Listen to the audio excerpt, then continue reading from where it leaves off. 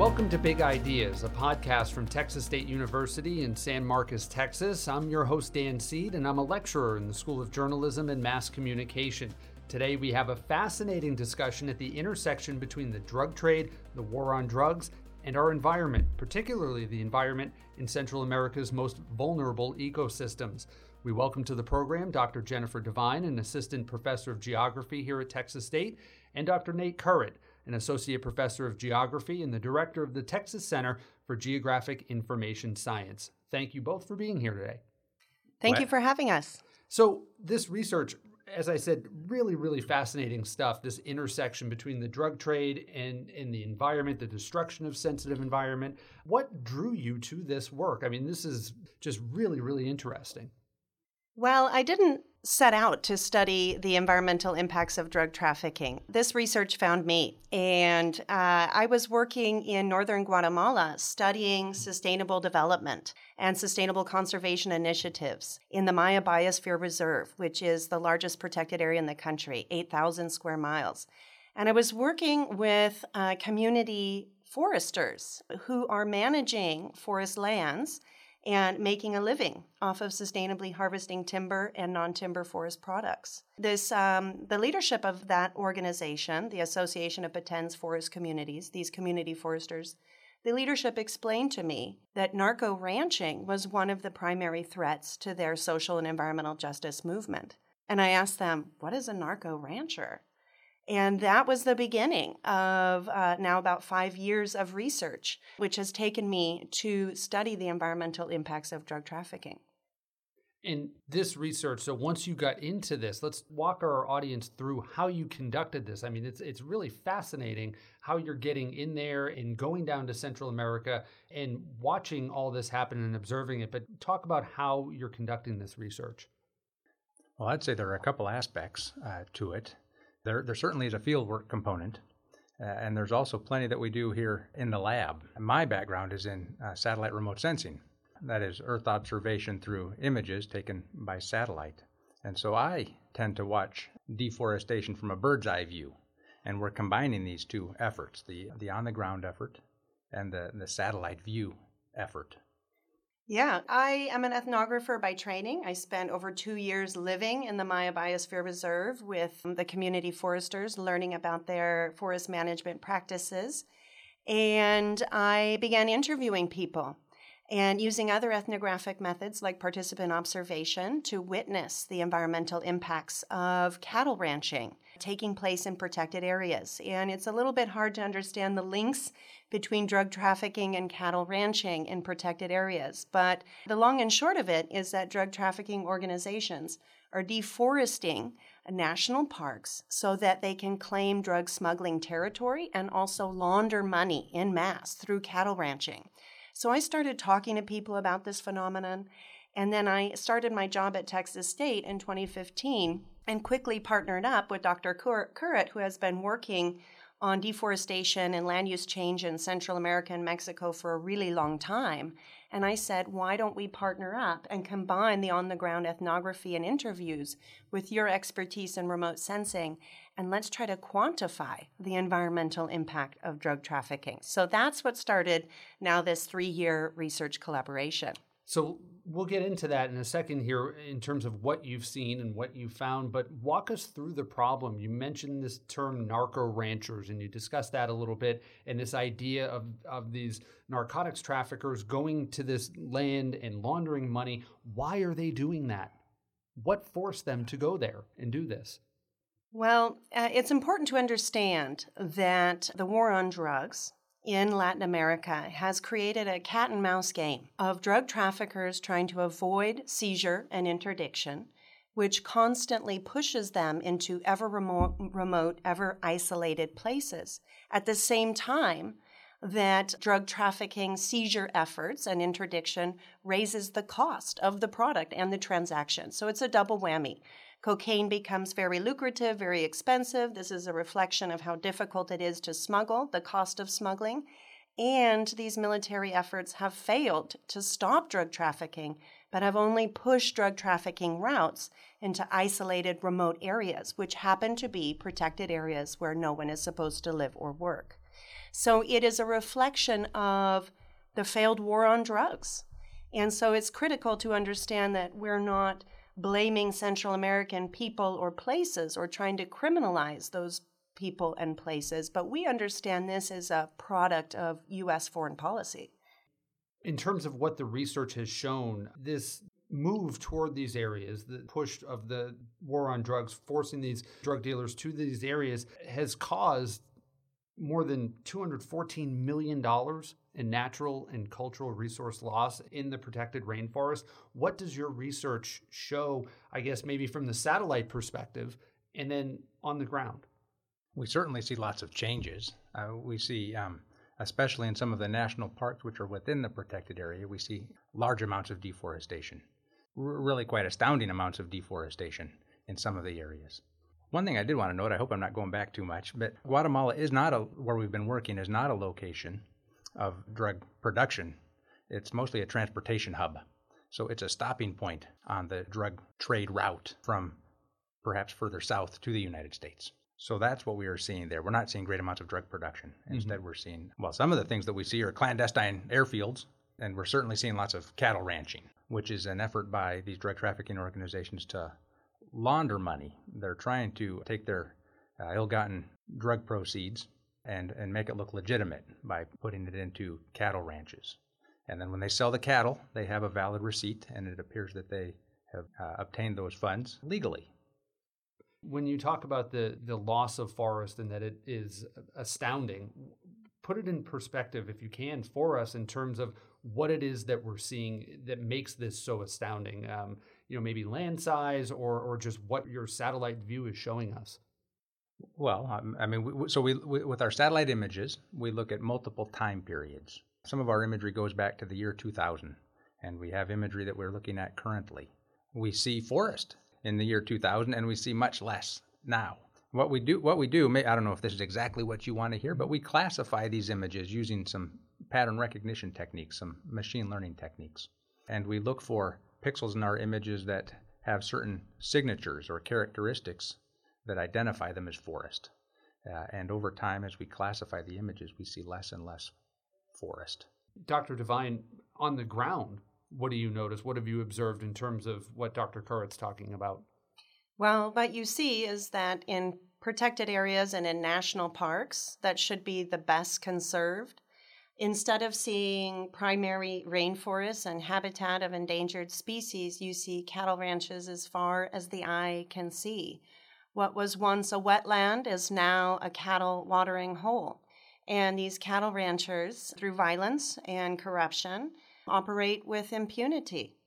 And it's important to understand that what we see from satellite imagery enables us to argue that 65% of the deforestation that we've seen in the national parks and in the Maya Biosphere Reserve, and especially in the western half of the Maya Biosphere Reserve, 65% of deforestation is due to illegal cattle ranching. And our interviews on the ground confirm that drug trafficking organizations are funding the majority of those ranches. And so when you're on the ground, what you see is ecological devastation. You see mass forest fires.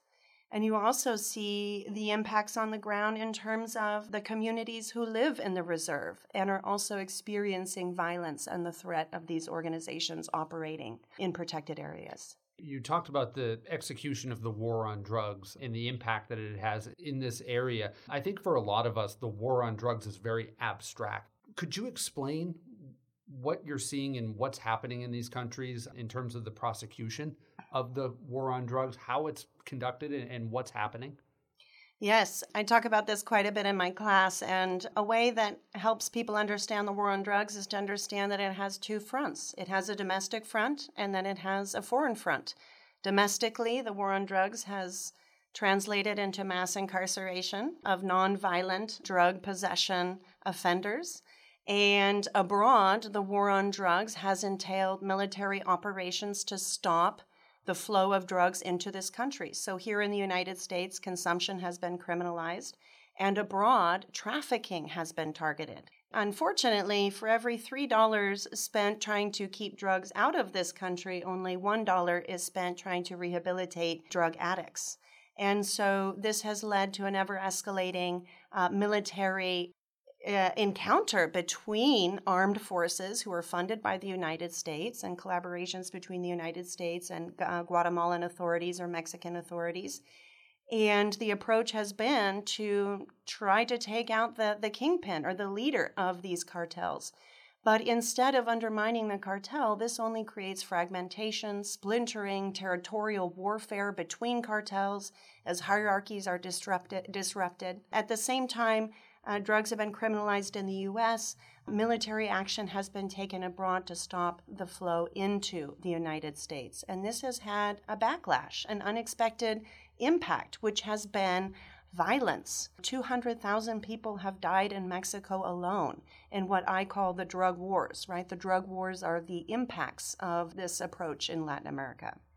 And despite this approach and despite this activity to stop it, curb it, however you want to put it, the United Nations released their most recent report on drug trade and said that cocaine production is at an all-time high across the globe, and the United States is one of the top consumers of this drug. So when we look at the environment and getting back to that now, when we see this damage that's occurring, what does this mean for these areas specifically? We can start there. And then just globally, when we're losing these acres of precious rainforest that do so much for our environment. What do we see on the ground? I don't know if this is exactly what you're asking for, but in Laguna del Tigre, which is where a number of large wetlands are, we see them, the ecosystem changed, the dynamics have changed. It is not now a natural ecosystem as it once was. And it will very likely have a hard time returning to that, especially if the current dynamics continue. It will not. So there certainly is that aspect. This area, the Maya Biosphere Reserve, is a reserve very much so for its ecological attributes, for the lagunas, the wetland areas there, for the tropical forest, for the wildlife that are in the area. And so there are biodiversity impacts in the region. It certainly plays into climate change, such a loss of forest. Yeah, and I would add to that, and going back to Dr. Currit's point about Central America being a drug transit zone, the environmental impacts of drug trafficking are different in drug production zones. So what this means in Colombia, where coca production is at an all-time high, and of course the unrest unfolding in Bolivia right now, not to mention other parts of the Andes, is impacting coca production because cartels take advantage of political crises to advance their industry. And so we are seeing a coca boom, unfortunately. But what this gets at is that despite all of the military efforts to curb this trade, the solutions that we're implementing haven't been successful. So what happens on the ground when coca production skyrockets? Well, this means that to avoid interdiction, to avoid seizure, coca producers are often seeking out protected areas. They're deforesting to plant coca plants. And there's also been controversial use of a herbicide called glyphosate used in eradication efforts, which is a chemical that's dumped on coca fields from a crop plane 10,000 feet in the, maybe not that high in the air, but 1,000 feet in the air, hundreds of feet in the air. And the idea, 10,000 is satellite imagery. But the idea is that this glyphosate is dumped from crop planes and it gets into the water system, it gets into the soil, it gets into crop production. And so environmental impacts in drug production, coca production areas are quite different than drug transit zones. But what this means in Central America is that drug traffickers are seeking out ever remote areas to claim for their smuggling operations, and they're not just contributing to deforestation. We are starting to use a term that we call narco degradation to capture the diversity of environmental impacts that go far beyond just deforestation. So going back to ground zero of narco cattle ranching in the Maya Biosphere Reserve, Laguna del Tigre National Park, forest fires that were funded by narco cattle ranchers devastated parts of the last remaining nesting sites of the scarlet macaw in Central America. These are also archaeological sites, so archaeological ruins are being burned and destroyed. Drug trafficking also enables other illicit markets to thrive. Flora and fauna poaching are on the rise. Timber poaching is on the rise. These illegal activities and illegal actors dip their hands in many illicit trades. And so what you see is just an erosion of governance and the rule of law that allows for multiple illegal markets to proliferate. And they all have impacts on the environment. In Costa Rica and other projects, we have seen drug traffickers that are laundering money through gold mining. And of course, that has an environmental impact on water systems and river systems in Costa Rica.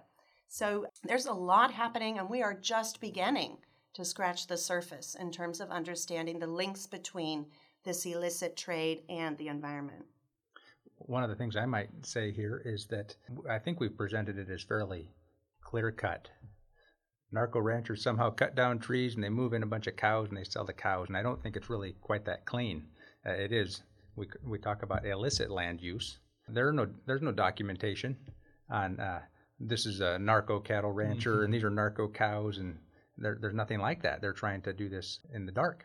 So one of the dynamics is that it's usually not El Capo out there that is cutting down trees. Instead, he's funding local people that are living in the community already to cut down the trees. And often cattle don't run in right away, or they don't run the cattle in right away. Perhaps for a period of years, that person or a community that has cut down the trees is able to use that land for their own agriculture, a small-scale agricultural plot. And not until after a few years, after the soil has lost its fertility for their corn and beans, do they perhaps move on to another spot, and then the cattle move in. And so it's often very hard to point just one finger at the culprit. There are a variety of things going on. Both of you bring up good points about the people that live there, the locals. How does this, beyond what you just discussed, how is this affecting the people that live there in terms of their daily lives, their culture, their safety? How is this impacting all of that? I would imagine it's immense. This is a really tragic part of doing this research. We have interviewed leaders of community-based resource projects like community forestry, indigenous people who are managing their lands that have been titled to them after decades of struggle. And these protected areas are often managed by indigenous communities that claim these forests as theirs, and they have been turned into forest guardians. They are defending this land, defending the forest, which for them is not just about an economic resource. Living in the forest and having a traditional lifestyle is about the reproduction of their culture and indigeneity. And so these cattle ranchers that are invading forests, which happen to be indigenous areas, right? Because indigenous people have been long taking care of the remaining forests and defending forests across the Americas. Their lives have been threatened. And when I ask leaders in interviews about the impact that drug trafficking has in their communities, one leader told me, well, it's easy to tell you. It results in lives lost. They're killing us. One leader of an indigenous group in Honduras told me that the narco traffickers threaten a form of genocide on his people, that everyone has had to leave the forest and abandon their ancestral lands.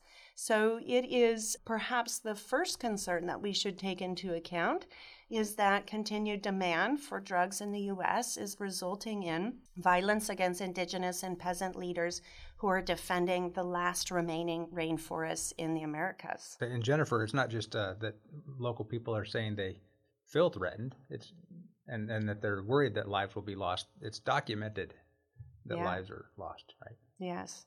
One young man in particular was killed in the office of his community cooperative after denouncing drug traffickers invading their forest lands. And he reported it to the government, and a hitman came into the village and killed him, and he left behind 3 children. He died 32 years old. There have been at least 4 leaders of the community forestry movement in Guatemala alone who have been killed, who have been murdered. And Latin America is experiencing a peak in violence against environmentalists, including the murder of Berta Cáceres, which was international news recently a few years ago. So this is part of a broader phenomenon of violence against environmentalists. And these countries that we're talking about here, Honduras, Guatemala, are of course countries that have been in the news as part of the migration from Central America north. And so what impact are we seeing in terms of this on this migration crisis that we're seeing, which is essentially, come down to a refugee crisis where people are losing homes and villages and land. Thank you very much for catching the correction. This is indeed a refugee crisis and not a migrant crisis. People are being forcibly dispossessed of their lands and forced to migrate to the United States out of fear for their lives. Life is unsustainable in many of these places, and drug trafficking is a big part of that. And the United States needs to recognize the role that it plays in growing the power and wealth of the cartels through demand through the drug trade. So for many reasons, the United States has some responsibility to humanitarily care for these refugees. I have several students right now who are working on projects trying to quantify what we call narco refugees, to make the argument that drug trafficking organizations today, much like fascist nations of yesteryear, as organized criminal entities, are producing refugee flows. So part of the problem is that refugee law does not recognize people who are fleeing their homes because of violence due to organized crime. It only recognizes largely flows of people forcibly leaving their homes because a nation state is prosecuting them.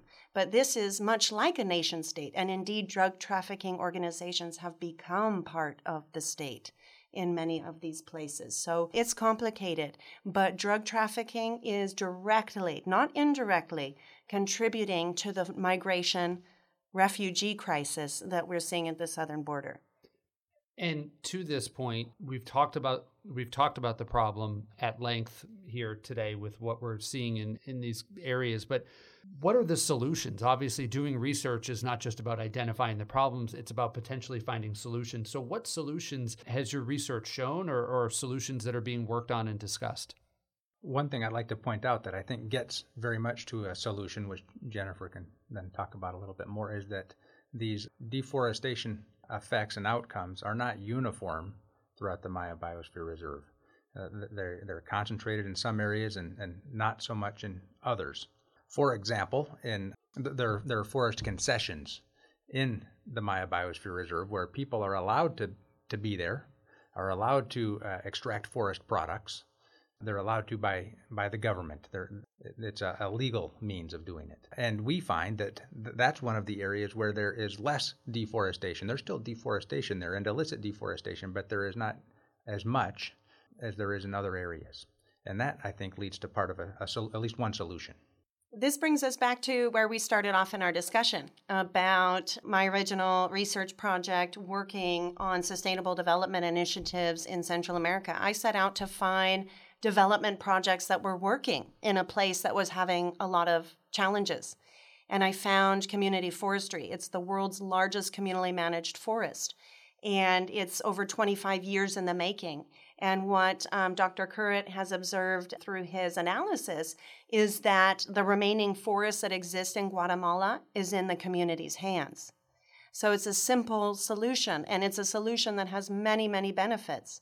If we want to protect forest cover, if we want to protect national parks and other protected areas from narco land grabs, we need to put local communities, indigenous communities, and peasant communities in control of those forests and in control of resource management.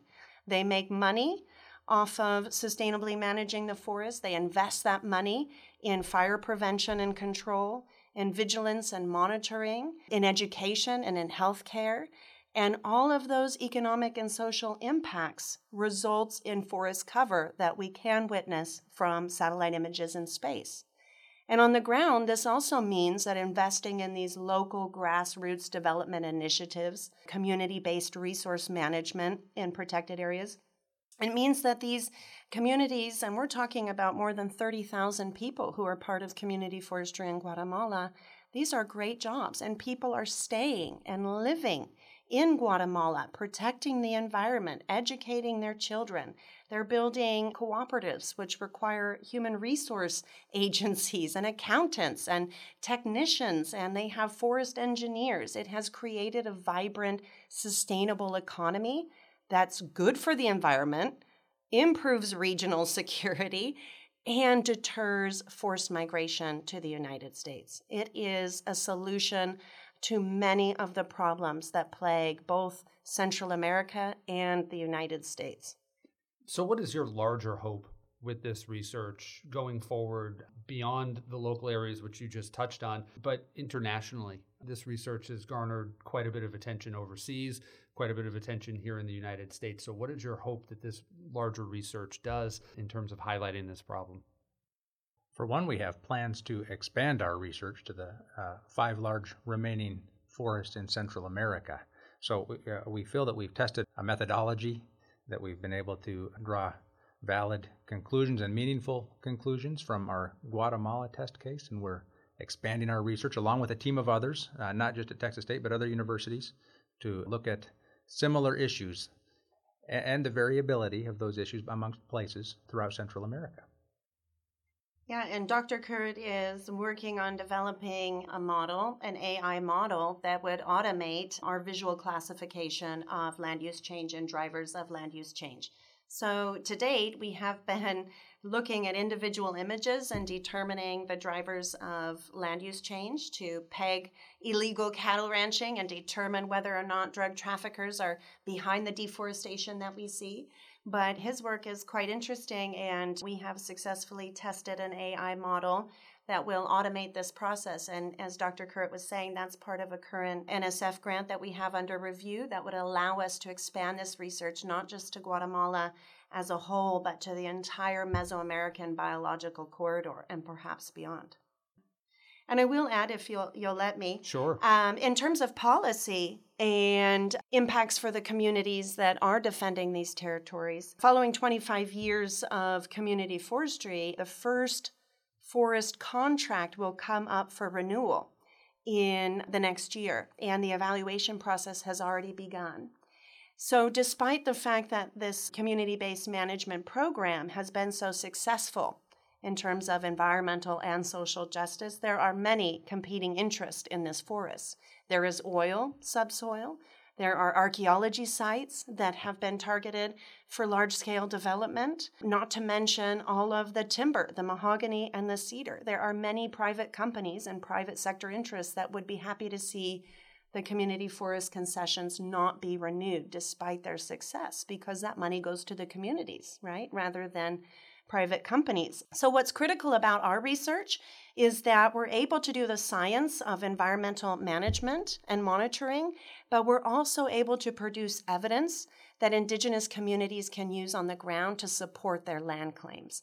And that is what makes this research so meaningful to me particularly. Fascinating. As I said at the start of the show, I don't know another word to really use other than that, because it brings so much to the table. And honestly, we could have you both in here for an hour and keep going on this. And I'd love to have both of you back at some point to discuss what's next, what you're working on, the artificial intelligence. I mean, it's just all so interesting. In policy, we could have a whole show on that as well. So Dr. Jennifer Devine, Dr. Nate Currit, thank you so much for joining us here on Big Ideas, and thank you for conducting this research. Thank you very much for having us. Thank you. Big Ideas TXST is a presentation of Texas State University and the Division of University Advancement.